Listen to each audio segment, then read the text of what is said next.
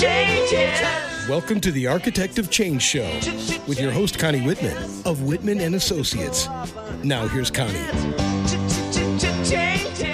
Hi, I'm Connie Whitman, your host, and you're listening to Architect of Change on webtalkradio.net.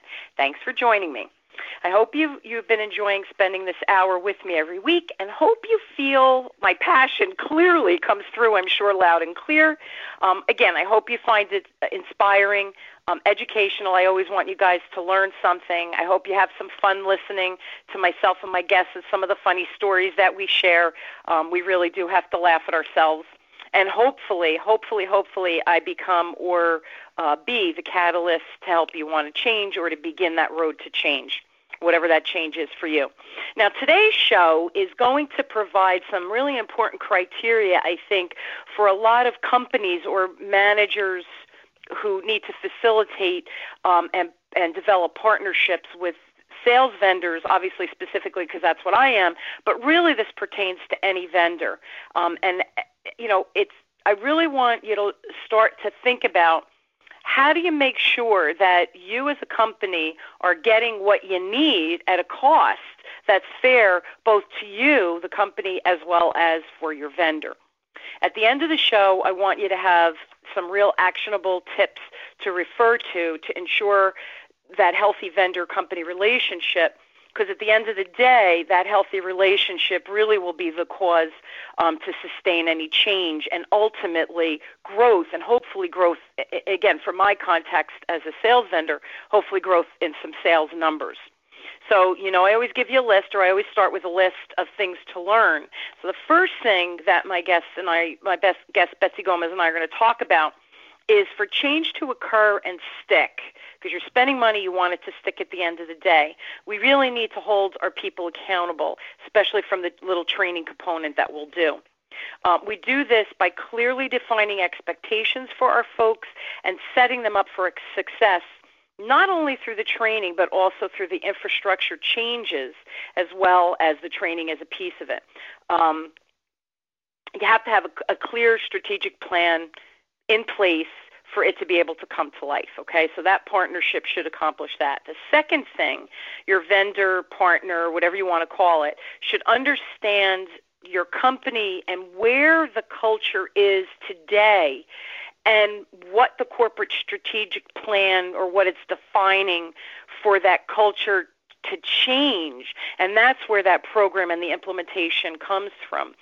The program training is a piece of it. Again, form changes, infrastructural changes. Infrastructural changes might be stuff like hiring practices, changing your performance appraisal to reflect all of the new behaviors that we're expecting, maybe inputting an incentive plan or changing your current incentive plan.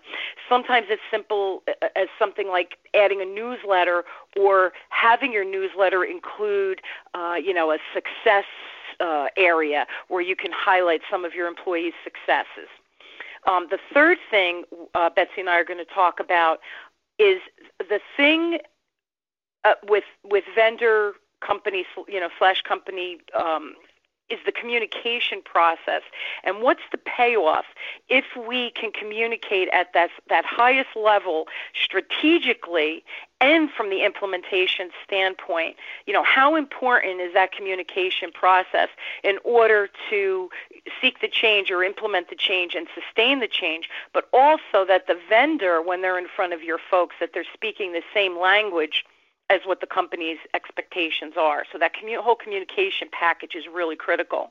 And then the fourth thing is tips on how to identify the correct vendor for what you're trying to achieve. Most expensive and the cheapest vendor isn't always the right course of action. And Betsy Gomez, who's the first vice president and director of sales at Provident Bank, really will be able to share some personal tips that she's encountered dealing with various vendors as well as myself, and how she holds all the vendors accountable to deliver what's agreed upon. That's real important as well. So get out a piece of paper, get ready to take some notes, and Betsy and I are really going to share some simple and effective tips that you guys can implement before any vendor is hired or chosen, so that you maximize your dollars, time, because we're asking usually people to be pulled out for training, but also your own time that's involved in this. And we want to make sure we manage the process effectively, but also efficiently, again, to maximize all efforts, okay? So now I just want to share with you Betsy Gomez, my wonderful guest today. Her expertise or her wheelhouse is really in the banking arena or banking industry, similar to mine. She has over 30 years experience. She, like me, started working when she was 10, by the way. She worked for several large banks through her career and worked in various roles, starting out, again, many years ago as a part-time teller, worked her way up through regional manager, senior vice president level, and now is first vice president of sales at Provident. She joined Provident 11 years ago and now runs the sales for the bank, the entire bank. She's a lifelong New Jersey resident. Go Jersey, just like me. Jersey girls, we don't pump gas. And she happens to live in Union County, a little bit north of myself. She is also one of the founding members of Provident for Women, which is a new organization, the bank, or new networking group that the bank has put in place.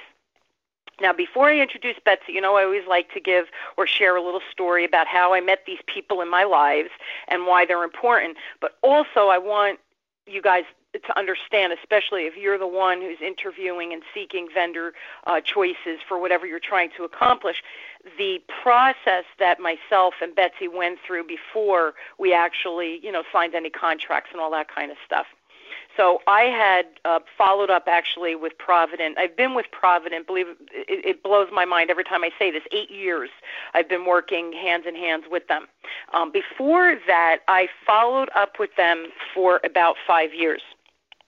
And during that 5-year period, it was kind of interesting because they had specifically 3 different sales vendors that had worked with them, and for one reason or another didn't work out. And then that 5th year, through my follow-up, my intent, and getting to know the decision makers in the organization before they even hired me, sharing industry articles that I thought were relevant to what they were trying to accomplish, constantly having conversations, how things are going, what they were trying to accomplish, and really, before I was even hired, getting a feeling of who they were today, this 5 years ago, Ann, but who they were, and just listen to kind of what they were trying or hoping to accomplish. So I waited patiently, and finally one of the decision makers called me and asked me if I would come and meet with them and discuss what I thought I can add or do to, again, reinforce or build, at that point, this sales culture that was kind of floundering and really it couldn't get its sea legs, so to speak. So I met with Betsy and another gentleman, Mike Piccola, and we met up in Jersey City, and we were in a conference room, and we started chatting, and I started asking, as I shared before, whenever I come into any meeting for the first time. Now, you have to remember, I had a lot of history, 5 years, a lot of follow-up. I had a lot of core information. Yet, when I sat with Betsy and the other gentleman, Mike, for me, it was really important to hear from them because they were living and breathing on the retail end of the bank what they were truly trying to achieve. So I started asking questions as to what they had done, which I knew, why it didn't work, what they were learning to achieve, and to see, of course, if we can build from there. Now, remember, a ton of money had already been spent over the previous 5 years. So from my framework as a vendor, you can't tell me you spent all this money and absolutely nothing changed. Maybe not the change that you expected or were hoping for, but there had to be some core change. So my feeling coming in is you've spent the money, some things are kind of in place, and then let's build and go from there. Instead of reinventing the wheel and doing it Connie Whitman's way, let's figure out what was the Provident way. And that was really, I think, the value added that I can offer. What I want you guys to understand, and I hope you're understanding this from my description, but also when Betsy and I start chatting, the vendor is a piece or a cog in the wheel of whatever the corporate strategic plan is. But if the vendor doesn't understand that, how could they possibly partner with you on any level to drill down and achieve what that vision is. So again, I had done a ton of homework because that's who I am. I'm a pit bull with follow-up. But I think it's important that you guys understand that foundationally. You have to go in and understand the client before any changes can occur. So with my little story, now I really want to introduce and invite Betsy to join the conversation. So welcome, Betsy. Thank you so much for joining me on the show. Hi, Connie. Thank you so much for having me. And I do want to start off by congratulating you on look how far you've come. You have your own radio show and pretty soon TV. Don't invite me to be on TV, but I'm very, very proud of you. Thank you. You're wonderful. See, we love each other too. So how many of you guys out there can say the vendors you've dealt with that, and Betsy, I think we can both honestly say that not only have we achieved great things at Provident, otherwise I don't think you would have kept me on for 8 years, but your relationship, my relationship, our relationship together, we talk about the kids, the frustrations with the whole college thing, driving. I think you and I have developed a really awesome friendship as well. Absolutely. I think so, too. And, you can't say that we've never had a fight No. because we haven't always agreed on anything, but that has always just made for more animated conversations and debates, and then many times, changing each other's mind to a point where we're both happy with the end results. So I can't believe it's been 8 years. Isn't that crazy? It's crazy. It feels truly like yesterday. But when I went through your credentials, you're like me. We've been doing this, over 30 years. How is that even possible, right? Doesn't that freak you out? Well, you said it before. I started when I was 10. Exactly. And we look good, sister. You're too much. All right. So, I don't know if you remember that first meeting up in Jersey City. Now, you were not one of the people that I had developed the relationship over the 5 years. It was other decision makers that had been in place, had left, et cetera. And then you and Mike kind of, I think I was thrown on you more or less. I know, right? You sick Connie on him. But I do think that you were interviewing multiple vendors, not just me. We were looking, well, first of all, we were looking to consolidate some of the partners because we realized that we were just continuously trying to reinvent the wheel by saying, we want our sales force to do this, and we want to sell more checking accounts, or we want to do this, and we want our managers to start coaching, and we want our managers to go out and develop business. And there were so many different ideas of things that we wanted to do, and I think each time we went out there and brought in somebody new, not realizing that we were continuously scratching our initial idea and starting fresh each time we partnered with someone else. So I think by the time you were introduced to us up in Jersey City, and I do remember that we weren't exactly as receptive as you may have wanted us to be. Absolutely. Because we had met so many different partners. And again, at that point, I can't even say it was partners. We were just looking for a vendor to really fill the need and give us everything that we needed. And that's where you were brought in. And, what was interesting about that is that we had gone through the conversation several times about this is what we're looking to do, and what we were really getting out of it was that, you kind of need to start from scratch. And I think that's where our relationship, that's where we noticed that things were going to be different with you, because you were not saying forget everything you've learned up until this point, but more so build on what you've already accomplished and how far you've gotten. So that was important for me. That was critical. Yeah, because so much, and that's the reality, Betsy, is so much money had been spent, and people were trying skills out just because it maybe wasn't the best match for them. Your folks, I know your folks. Even the ones who have left and new ones have come. They care. They want to do a good job. So your folks, no matter what was taught pre-Connie, they were really trying to implement this stuff, struggling, I'll give you, because there was maybe no rhyme or reason or no support after the fact. Shame on the vendor for allowing that, I guess. And that to me, I take very, very seriously, because, and you and I have said this before, Bets, the real learning happens not in the classroom, when they go out and they try it out in real life with their real clients, right? So if we're not supporting that, what the heck are we doing? We're setting them up for failure, not for success, and shame on us. We should know better. But I think I want to pause. Go ahead. It happens more often than you might think. I don't think anyone does it intentionally, but again, when you set off to create a sales culture, and after 2 or 3 years and a couple of expenses, you realize that it's not where we want it to be. We set out to create a sales culture, and we wanted it to be consistent and 100% perfect. And then when you go back and you start analyzing it, you realize that it's far from perfect. It needs some work. So you start to look for someone that's going to come in and be the answer and change, because that didn't work. And I think we make that mistake a lot. We do it in our own personal lives, too, that something, you give something a try, and if it doesn't work, and then you just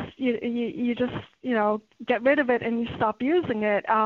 And we were reinventing, like I said. We were just saying, okay, that didn't work, let's start from scratch. And I think, in speaking with you, we started to realize that, no, sometimes you've done a lot of the right things. They just haven't stuck, and then you have to find out why it hasn't really stuck, and find a solution to that. Yeah, and developing a culture, no matter what it is, whether it's a service culture, a sales culture, whatever. Different industries out there have different expectations. I don't care what the culture is. It's living, it's breathing, because, oh, by the way, we have humans functioning within that culture. So how could we expect it, number one, to be perfect? Because you and I are about as close to perfect as any humans can get.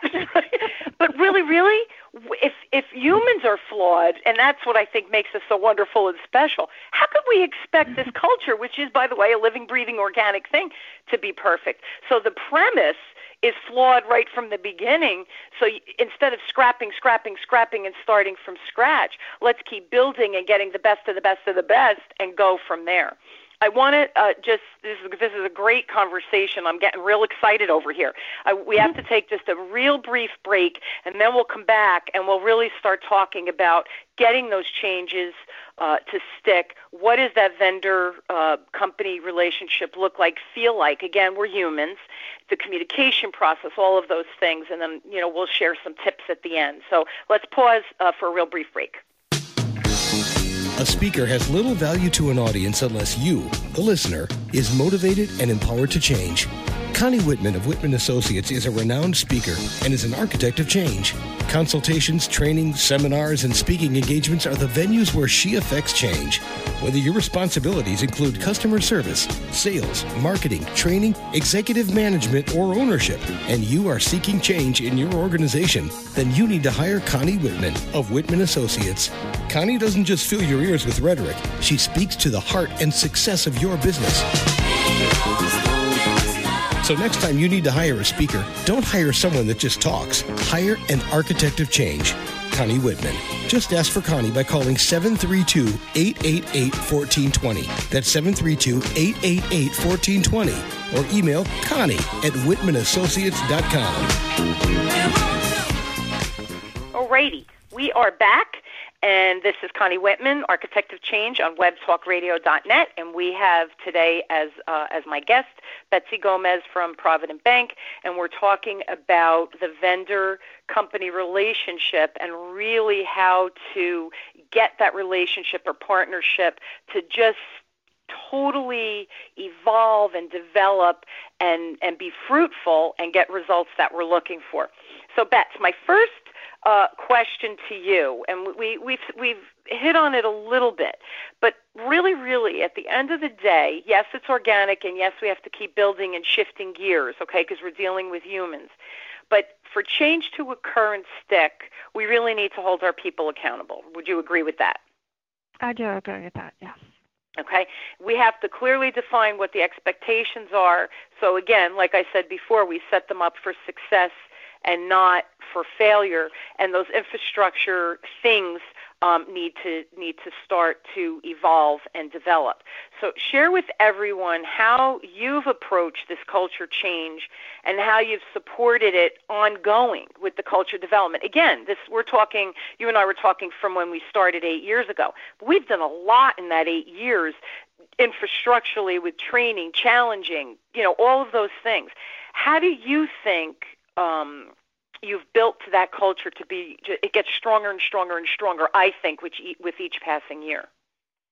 Well, you said it. I mean, we do have to hold everyone accountable after you've done the training. And one of the things that we really learned throughout this whole process, and implementing a sales culture and doing the training and creating an incentive plan that rewards the results, and then creating some accountabilities for everyone, is that everyone really, really wants to do a good job. They're eager to take the skills that they learned and implement them, because that would mean that they're successful and they're doing what the organization wants, and they're feeling happy, and as far as incentives, they're earning more incentives. So everyone really wants to do a good job, but what we learned is to really look at when things aren't working, the way we want them to. There's a breakdown somewhere, and usually the breakdown is due to the fact that people perhaps didn't understand correctly what the expectation was, or perhaps they didn't develop the skills that we needed them to develop, and we needed to do more training, or ultimately sometimes it's just that they needed reinforcement and guidance and coaching, just like just like good sports teams need coaching, no matter, even if they won the Super Bowl or the World Series, they still need coaching. And once we realize that it's just a matter of, this is not something that you do once and continue, and that's it. It just continues to get done, and you never have to think about it again, and, you train your new people, and that's it. Once we realize that, no, this is an ongoing process, and it's evolving all the time, and it's changing. And that people really, they don't mind being held accountable for things that they clearly understand and that they have the ability and the willingness to do. Once we realized that, then it was, I guess, just a shift for us, because we really realized that even our top performers, they needed coaching, and that's where we moved into doing a lot of continuing training and expanding training, and always taking training to the next level. Like, every year we'll introduce some new type of training, and just to continue to perfect their skills, and also sometimes to meet the changes in the environment, and what the customer expectation is. But at the same time, once everyone realized that the training was done, and then it's just a matter of reinforcing and really finding out what makes people tick, and what actually motivates them, and making them feel happy in what they're doing. That was a huge change for us. That was a huge eye-opening experience when we realized that you could do more with the coaching. Yeah, and you said several just important things. I really want to highlight. It's constantly changing. The environment, the external environment, the economy, all of that are customer expectations. We're in the information age. People have so much information. They're coming in so much more educated. Our people have to be able to respond to that and be as educated, right? We have a responsibility to our employees, but also to the customers. So nothing stays the same. That is a truth. I think everybody knows that, right? Change is inevitable. So if we don't embrace the change and address it head on, that's where I think we start to see the disconnect. And then the other thing I just want to comment on that you said that was so important, we really, and I think you guys did a really, really good job with this, where I'd be, let's say, a training class, and 1, 2, 3, 4 times I'm hearing, demotivating things from the team, from the employees, and I'm thinking, wow, that's not what we intended at all. And I would come back and I'd talk to you and Mike, whoever, and we'd go, whoa, okay, we missed the boat somewhere. We need to circle back and kind of readdress this. And you guys would be all over it, showing the support, and I never ever, and I think this is important too for a vendor, I never said, Connie Whitman said. It was never about gossip. It was, I've heard several times from several different regions, and I present it with that there seems to be a perception of, and I don't think that's what we intended. And then I was able to address it in training, but you guys would also send out some type of email saying, there was a misunderstanding, we hear you, we've made this change, or whatever needed to happen.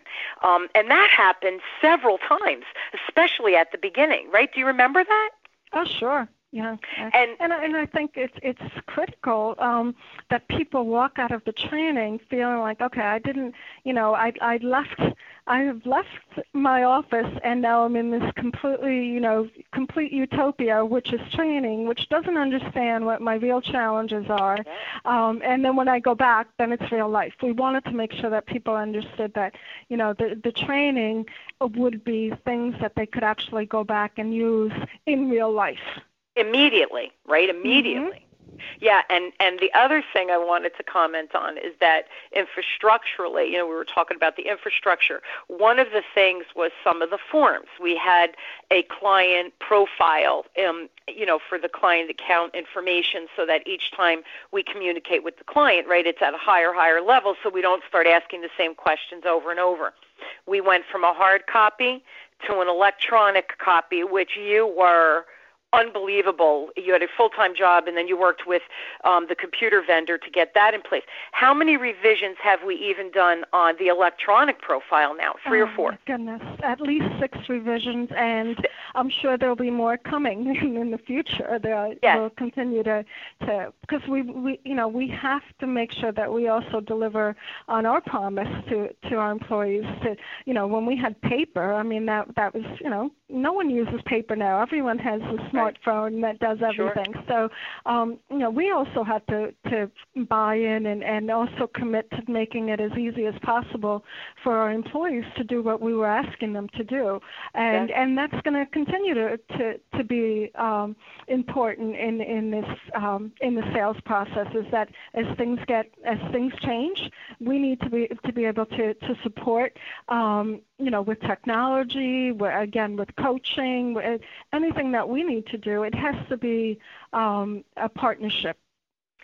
And what the funny thing is, and your bank, your employees especially, they call me all the time. I truly am a resource. They follow me on Facebook and LinkedIn and all my blogs, and they are very forthcoming with their opinions, which I love. Right? I think I have a really good relationship with your employee base as well as the executive base. But the employees, the thing that I think worked so well is because when we heard things in the classroom and I came back, we would have meetings about it and the changes occurred. They hated that paper profile. It was cumbersome and time-consuming, and I promised I would bring that message back respectfully and see what we can do. As soon as I told you, you were all over it and got the okay to work with the vendor to bring the electronic. So the other thing I think that your employees have found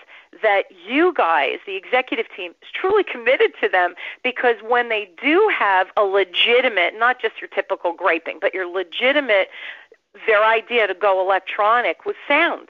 And you made it happen because you heard them. And them being heard is truly valuable. The other critical thing, or the big one that I think they felt heard about, the employees, which, by the way, gives them that extra oomph to want to do more for the bank, for you, for their regional, for the executive team, because they felt heard and valued, was the coaching form. How many revisions have we done on that sucker? Because that first one was like 5 pages long, and they were like, we don't want to do this. This is just, we're wasting so much time doing this, let alone the coaching session.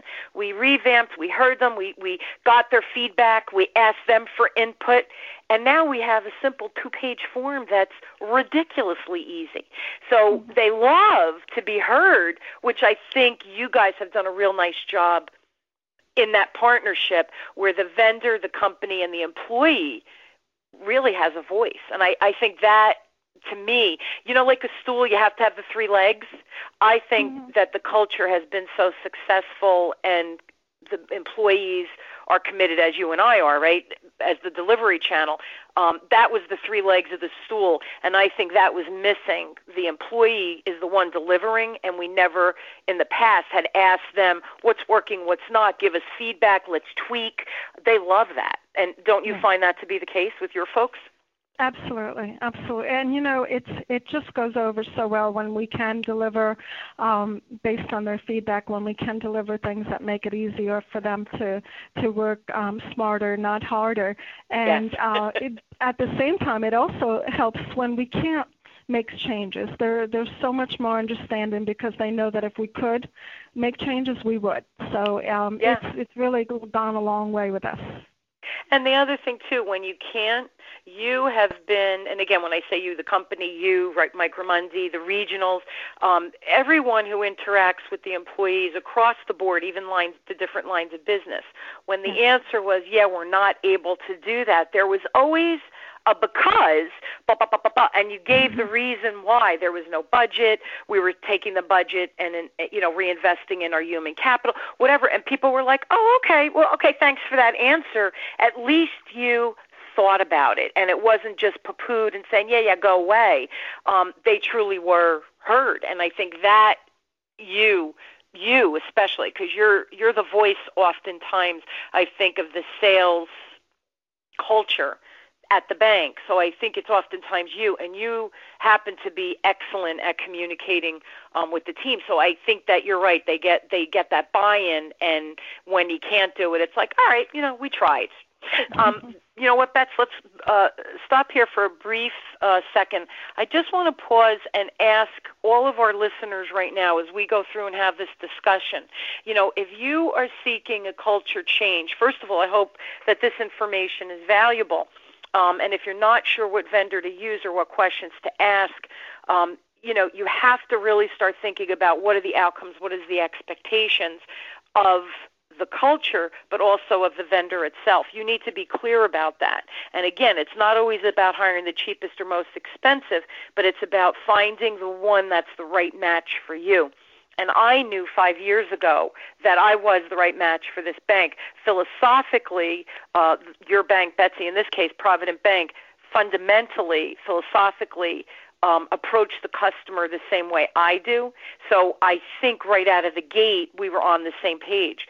So listeners, you need to really start to figure out what that looks like for you.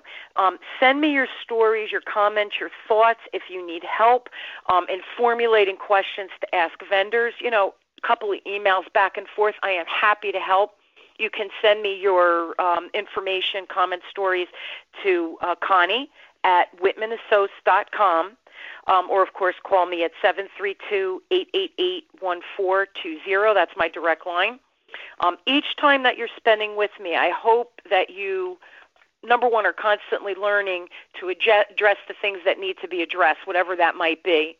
And I hope the topics that I'm bringing to you, and today's topic about the vendor choice, I hope it's giving you the insight or the catalyst or get your wheels turning to say, yeah, I like that, or yeah, I need help with that, or oh, that's a great idea. I can do that without, spending any money.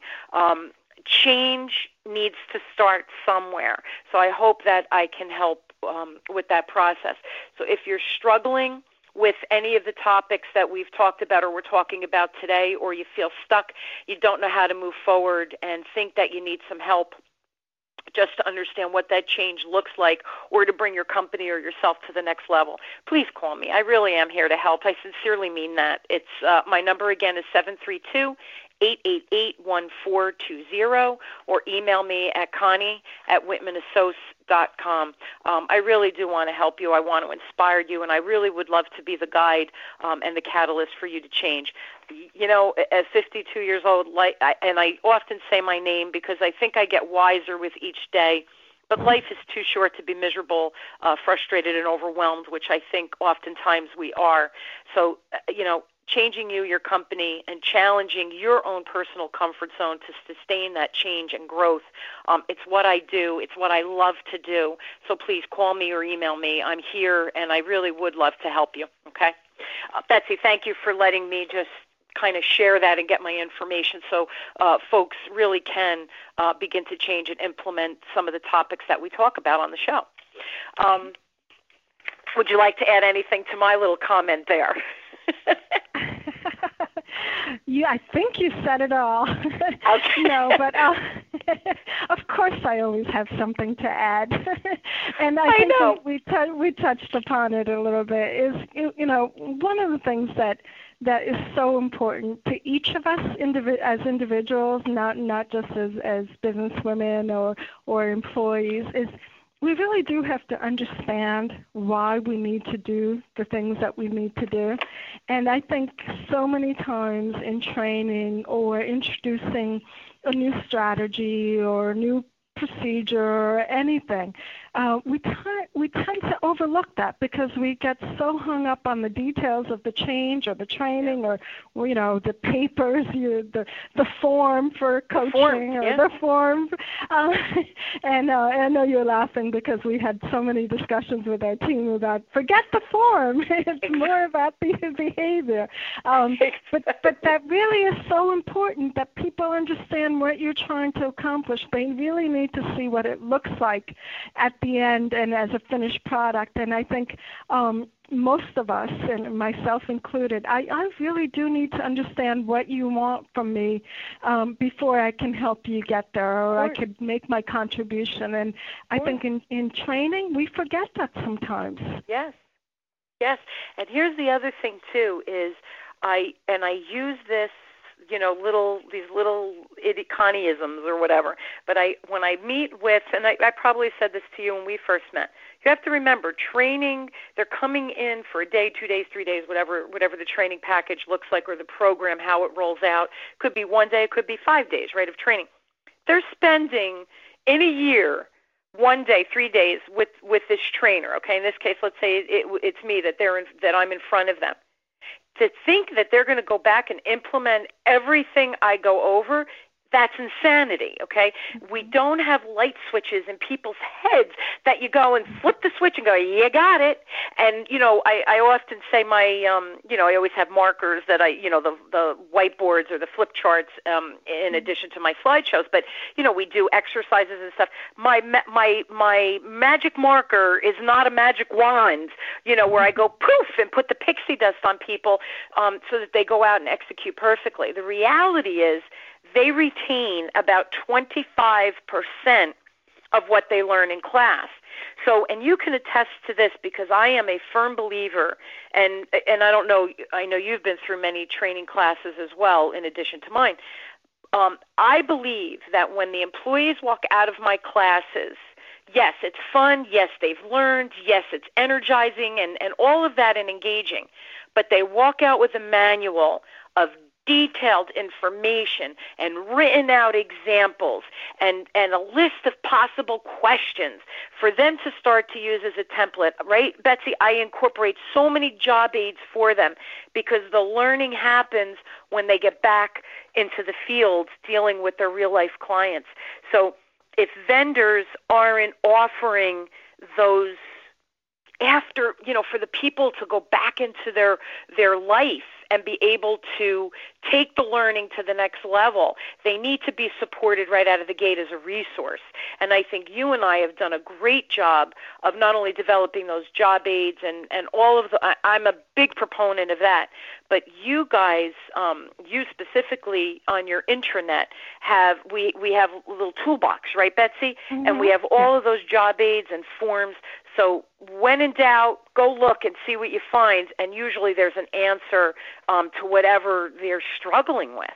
Sure, because it's when they actually have a situation that they think, oh, I remember we talked about this, and I remember I learned, how to handle this customer's objection or whatnot. That's the time when you want them to be able to go back to some guide or job aid or the original manual and go, oh, that's right. These are some of the good questions I could ask. And I know many of our employees actually still use their original manuals from when we first started the training, because it's you can't expect them to leave training. Like you said, they retain about 25% of it. You can't expect them to leave training and then be able to use 100% of everything that they learned there and know exactly what was covered in the class. So the manual has to be something that they continue to work with. And also, what's interesting with some of the training, it's funny stories that remember when we first started doing the training, that sometimes even though you were just one person and you were always the one that was doing the training each and every single time, as you dealt with different groups, right, that were coming in, the questions would be different. And you would call me and say, okay, this just came up, what did we say was the right response to do this? Or how should they address this? Because there's so many different situations. And I think that's another thing that you need to have. You need to be flexible with these things, and you need to think that, oh, okay, maybe we didn't think of everything. How could we have thought of everything? We didn't realize that this situation could happen, and then this is how it should be addressed. And then also you want to be able to get that information out to everybody else. Because if one person is thinking a question, there's probably many out there that have the same question or will have that same question in the future. And it's so funny that you say that. See, that's one of the core things I think all our listeners have to also put into the equation is the communication. And I remember one time this young lady was giving me such a hard time. The way something was worded, and this was way back when we did have the hard copy profile, the paper profile. It says, and I'm like, but that's illogical. And you happen to be in your office, which was right down the hall from the training room. And I go, take a 5-minute break, I'll be back. And I run into your office and I go, all right, here's the scenario. And you tell me, and I said, you tell me what the right answer is, because I know what I said. But now I'm thinking, wow, what if this young lady, she was so vehement with her opinion. I thought maybe they changed it and forgot to tell me, hey, it happens, we're human, right? So stop, break, let me get it from the horse's mouth. I run into your office and you would say exactly what I thought. But now I would go back immediately, and in this case I said to the young lady, okay, I specifically asked Betsy Gomez, and this is the answer. This is how you interpret it. You interpret it. It was a literal interpretation. This is really how we want you to execute. And right after that, you sent out a blast email, again, whatever the issue was. I think it was about asking for permission versus letting the customer know why you needed to take notes or ask questions or whatever it was. And you immediately sent out a blast email to all the managers saying, we don't really have to literally ask. You just want to let the customer know why we're doing it, so you put them in a non-adversarial role and a role of, hey, what do you need to know? So that communication, I mean, we were lucky enough that you happened to be in the office that day. But I always, in the beginning, would have a sheet of my Betsy questions, and then we would once a week have a conference call, come up with those answers. You'd send out the email, and I would incorporate into training. That's the organic piece. That's that living, breathing. But it really boils down to that communication that you and I command. Any of my clients, you have to communicate with me. Otherwise, there's going to be that misinterpretation, right? Absolutely. It is. Yeah. That's really, if you had to rank your best practices, that's one of the best practices. Is being able to clarify and have that communication and back and forth. And if you remember in your classes, you also always have the parking lot for any issues that are unrelated. Sure. I think those are invaluable tools to have. You need to be able to ask questions, because as they're sitting there in your class, Connie, they're thinking of one specific situation that that could be different, and if they don't have the opportunity to ask clarification on that, then the rest of the information is lost on them. So communication, and sometimes communication is something that you have to do over and over again. I mean, how many times have we sent out information about the coaching forms and clarifying this or clarifying that over and over again? It's just I think for us now, it's just it's become the norm that we regularly recommunicate information that we've already sent out. And I think also, remember before I said that I knew I was the right vendor for you guys. It just took you 5 years to figure that out. Not you specifically, because there were other people who were the decision makers before you. You were the brilliant one who took me on. Yay! Woo-hoo, Betsy! But I think fundamentally I knew that your bank really cared about its employees and really cared about its customers, and just didn't know how to put those pieces together. And for me, I really care about your employees, and I really care about the customer. I am so customer driven. So I'm telling you, philosophically, when you and I and at the time Mike had met, it was like I was saying, you were saying, and we're nodding at each other going, yeah. Like, isn't everybody thinking this way? So again, I think philosophically it was, the vibe was right? Does that make sense? It does. You're absolutely right. Yeah. And now, if you can, because here, let me just share with everyone also, Betsy, you don't just deal with me. I'm not the only vendor. You deal with many vendors across all the lines of business at your bank. So if you had to pick maybe a couple of questions or give tips out on how do you pick, or what criteria could people look at to see if the vendor's the right match or not? Well, I think you touched upon it. First thing for us is that we want to partner, and we don't use the word vendor much in my area, because we're really looking for partners. We're looking for partners that will help us be successful and will also be successful themselves. So we always say we're looking for partners. And you touched upon it before, that we're looking for partners that have very similar visions as we do. For us, it's about the customer. It's not about product pushing. Our customer always comes first. And we're looking, there's no right or wrong, but, there's vendors are very, very different. And you can partner with someone that is very, very successful, but it's just not the right match for your organization. It's just not. You'll spend more time trying to, iron out the kinks in the relationship if you're not seeing eye to eye. So I think that's what's critical, is you really have to have the same vision about customer service, the same, how to correct problems, the same vision about how we're going to communicate with our customers, and how we're going to interact with them. So once you have that, I think that's number one. And if I could only pick one, that would be it. Okay. But the second thing would be what I look for. Beth, you know what? Let's hold that thought on the second one. We have to take another real quick break and then come back, and I want you to share the second and third if you have a third. All right? So let's just take a real brief break. It's a shame when you're feeling stuck in your business and you feel like you have nowhere to turn. It's a shame when you slog through long days in your business and you don't get any return. It's a shame when you feel like you can't see the forest for the trees and your business brings you to your knees. Einstein said repeating the same actions over and over won't produce different results. So stop feeling ashamed. Your business and you deserve better. Change that shame into righteous fame. Connie Whitman can tame that shame. Connie Whitman of Whitman Associates will help you to discover your new path, and nothing will ever be the same.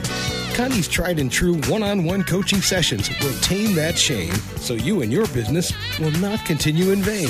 Call Connie Whitman of Whitman Associates today at 732-888-1420. That's 732-888-1420. Or email Connie at whitmanassociates.com. Call Connie. Turn that shame into your game.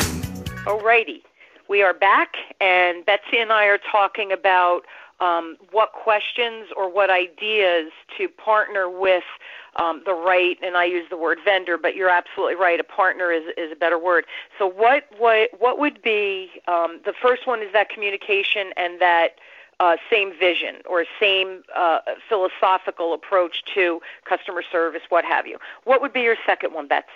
And again, that was number one. Number two is I really want someone that is looking to take care of their business and independently. So, in other words, I look for partners that are good at what they do, and they're the expert. That's why I bring them in. They're the expert. They handle their part of the partnership, and I can handle mine. And then we work together to make sure that we move in the right direction, and that whether it's partners to generate revenue or a partner to do training, then we work together to create mutual success for both of us. But you really want someone that kind of has their act together and really knows what they're doing and is organized. And my friend Connie Whitman can be a pain sometimes when she needs something. I do gentle reminders. Whether it's an email and then followed by a phone call, followed by ultimately a text message. But like, are you there? I need you. But admit it. I know I don't do that right in a row, but I do it because I know you're busy. But I also know I don't ever want to do the wrong thing or say the wrong thing or, if we have a deadline for training and I need to develop the material, I need to know what are your thoughts on this, because sometimes, and you said it at the intro, you and I have disagreed many a times, and I've won you over sometimes and you've won me over sometimes. And sometimes we've agreed to disagree, and at the end of the day, you're the client, and it's your company, so I always acquiesce. But I think 95% of the time, you and I come to a conclusion that is logical, that we hash through, and that we both buy into, so that we can have your employee understand why the employees need to do what they need to do, et cetera. So I know, yes, I'm a pit bull. I agree, but I think it's effective. But I actually wouldn't have it any other way. And I mean, with many of my partners, I have the same type of agreement that, you're doing your thing, but if we need to discuss something, then we need to pick up the phone and discuss it. If we disagree on something, we need to discuss it. But it's critical that you make yourself my priority. That you make yourself my priority. So if you need to reach me, you do need to reach me because it's really important. And to be honest, I need that. I need that from the partners. I need to make sure that I'm always their first priority, and that they are getting everything resolved on their end, and whether it's training dates or job aids or whatnot. I look for that in my partners. I like partners that are independent and really make me a priority. Absolutely. Yeah, because you are a priority, right? And you are my customer. I think also, and I don't know if you've experienced this, but I know I've experienced this in my, when I was in sales and then sales management, you go through different training, that I had to do, was responsible, whatever. And I would sit, and the person who happened to be training that class, whoever was the expert, oftentimes I would raise my hand and say, well, all right, I understand what you're saying. In theory, that makes sense. If you have a situation like, and I would throw out a scenario, how would you respond? And sometimes if the person was truly an expert, they would be able to go off of their own little agenda or their own little manual and be able to address that question, because oftentimes theory and reality are two separate things. I've also sat in sessions where you ask the question and the person, supposed expert, will say, yeah, we can't talk about that here, or, yeah, that's a great question, but we need to stay on schedule. Well, who's the people that need to learn at the end of the day? It's not me about getting through my training material. It's me getting through into people's heads about what they need to do, right? So have you experienced that also with your partners that you've used at times? I know it just been recently. I mean, in your whole career. Absolutely. And, I think that's really my number 3 top most important thing is, the communication and the honest feedback. And, knowing that, for example, if you're doing training and, everyone that comes in is, overwhelmed with staffing issues, and they're not really sure how they found the time to get out of the branch to go to training, but they're really thinking about the fact that they have to go back and close the branch and whatnot, and you're obviously, and you're oblivious to the fact that they're going through this. How sure can you be that they're going to absorb anything that you actually said in training? They probably won't understand. They're not listening. They're thinking about what's going on in the branch and whatnot. So I think that you need to be flexible, as a partner, and you need to be honest, and you need to be to communicate with me, because it could be the other way around too. And you need to be able to communicate, and you need to be honest in your feedback. And if that day there were other issues that needed to be addressed, I mean, we're lucky that I'm in the same place where you do the training most of the time, and I could probably pop right in and answer some questions. But as the trainer and the facilitator, you need to know that you might have to take a time out. And I've heard you do that how many times, where you do the big T and go, okay, time out. All right, let's discuss this, and and then move back into the training. I think that's something that you have to be able to do. Because people need, and that's really the truth too, again, listeners, when we talk about training, the training piece of it, because again, that's just one piece, but you have to be honest and give honest feedback to people. Otherwise, if you go, that was really good, and it really wasn't, you have to give them something to work on. And I don't know if you remember, we were in Woodbridge, and for some reason, something went wrong. We ended up doing training in the cafeteria. What a mess up that day. Talk about you and I both being very flexible. Anyway, I remember we were doing the value statement, and one of the people or two of the people that just wasn't good. And I wasn't negative, right? And what did they end up calling me? I think they called me the nice Simon Cowell. But I said to them, that was really good. Let's do it again, and let's try using words like, and I made some recommendations. They were like, yeah, that's a great idea. And I was like, all right, do it again. But it was all from a positive standpoint, but it made them do it not saying, oh, that was good. It made them do it and do it better and differently, so they had something to bite into to really work on changing what they viewed as the value that they added when dealing with a customer. So do you remember that? I do remember that. I remember that distinctly. And if you remember during our debrief, which we always did at the end of every class, yes, I said to you, you know what, I just have to thank you for not saying, yes, that's good, to that individual, and being able to help them see how they could say that a little bit differently and so much more effectively.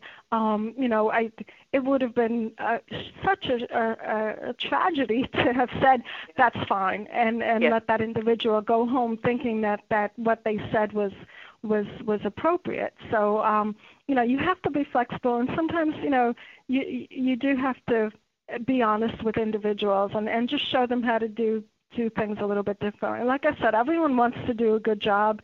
It's just sometimes you don't see it yourself, Yeah, and it's so funny because, yes, and that when I make those recommendations, I think people respond because they know I'm always going to be honest, but they also know I will always be respectful and never punitive in how I approach them. So I also think that's why your employees trust me so much, because they know I really, really, really want to help them. So that's that trust, I think, is very important. We talk about honest feedback, but I think it has to be honest and be trusted when you give that feedback, I think. Absolutely, I agree. Yeah. So, again, I think that, do you have any other tips? That was 3 good tips so far. So what, do you have any third?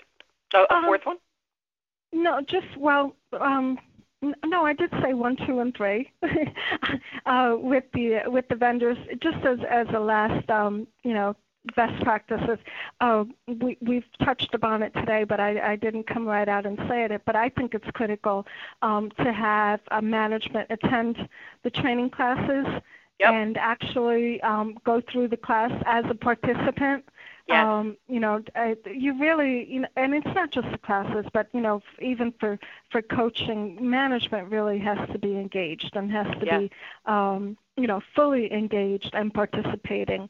Otherwise, individuals feel like, okay, well, I'm sitting here learning this, but my manager doesn't even know that this was discussed, or that I learned this, or that this is how we're supposed to do things in the branch. And you need to have that. You can't have people go back to the branch and going, well, that's what they say in training, but this is how we really do things. Yeah.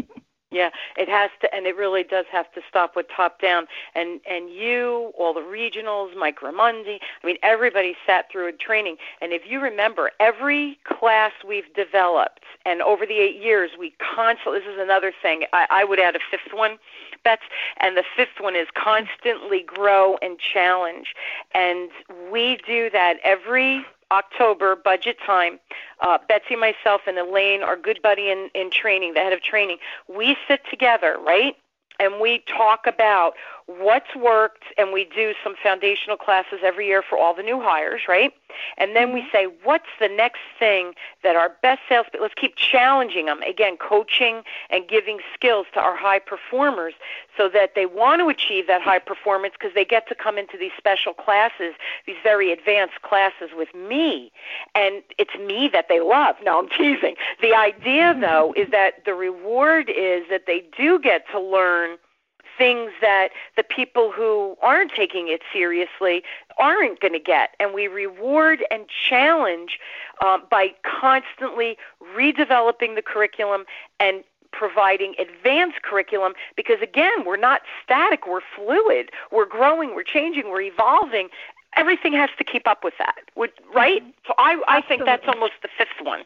Absolutely, and it's not a major event anymore, because what happens is, as you're coaching individuals, throughout the month, and you're finding what some of their obstacles are and some of their challenges, you start to compile that information, and then you realize that, Connie needs additional training on this. Well, let's make that a priority so that we could deliver that next year. And it's an ongoing process for us. It's only September, and I already have my list of things that we need for next year. See, I know, and I have my notes that I keep throughout the year, because what's done this year is done this year. We put in the calendar, done. We know we can't add more to it. That's the budget, move on. But that doesn't mean that people are growing and coming in with insight that needs to be addressed. Or the other thing, right, every year, really, it's almost every year now, but absolutely every 2 years, I change the curriculum and raise the bar as the culture gets stronger and stronger and stronger. Even new hires coming in, we're starting at a much higher level. So everything really does have to be fluid, and I agree that ongoing component is, that's change. It's practice, practice, practice, right? Yeah, absolutely. Yeah. Well, I know you're going to be shocked, but we are even over an hour, so our time is up. Isn't that ridiculously fast? I hate it. I need more time.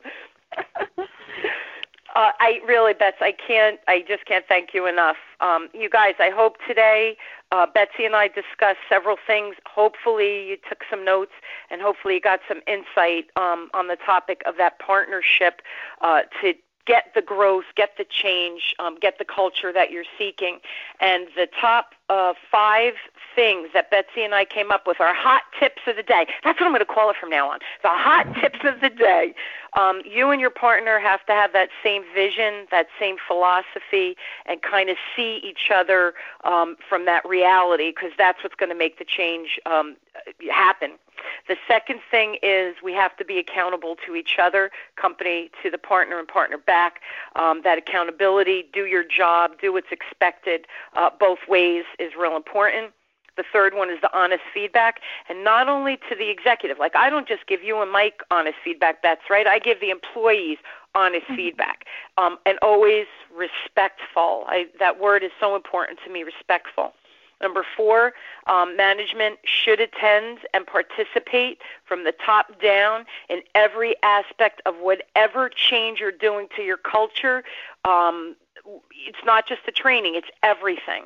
Then the 5th tip we've given you today is that growth, or to elicit and sustain change, it's ongoing. You got to keep raising the bar, and just it's ongoing every day. We're dealing with humans, and we have to be fluid with that.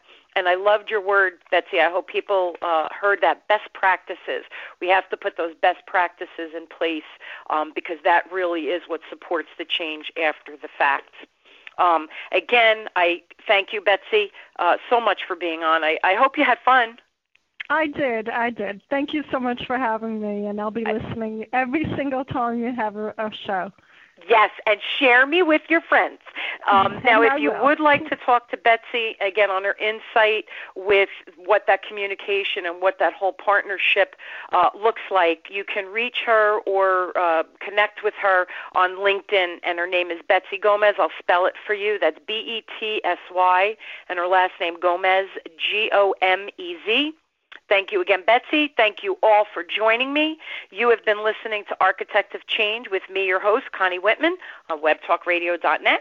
I look forward to seeing you all next week. Have a great week. And you know my mantra. I want you to try to challenge yourself by choosing something small. Always start small to get the momentum going, to get that change into place so that you become the new and improved version of yourself. Thanks, and have an awesome week.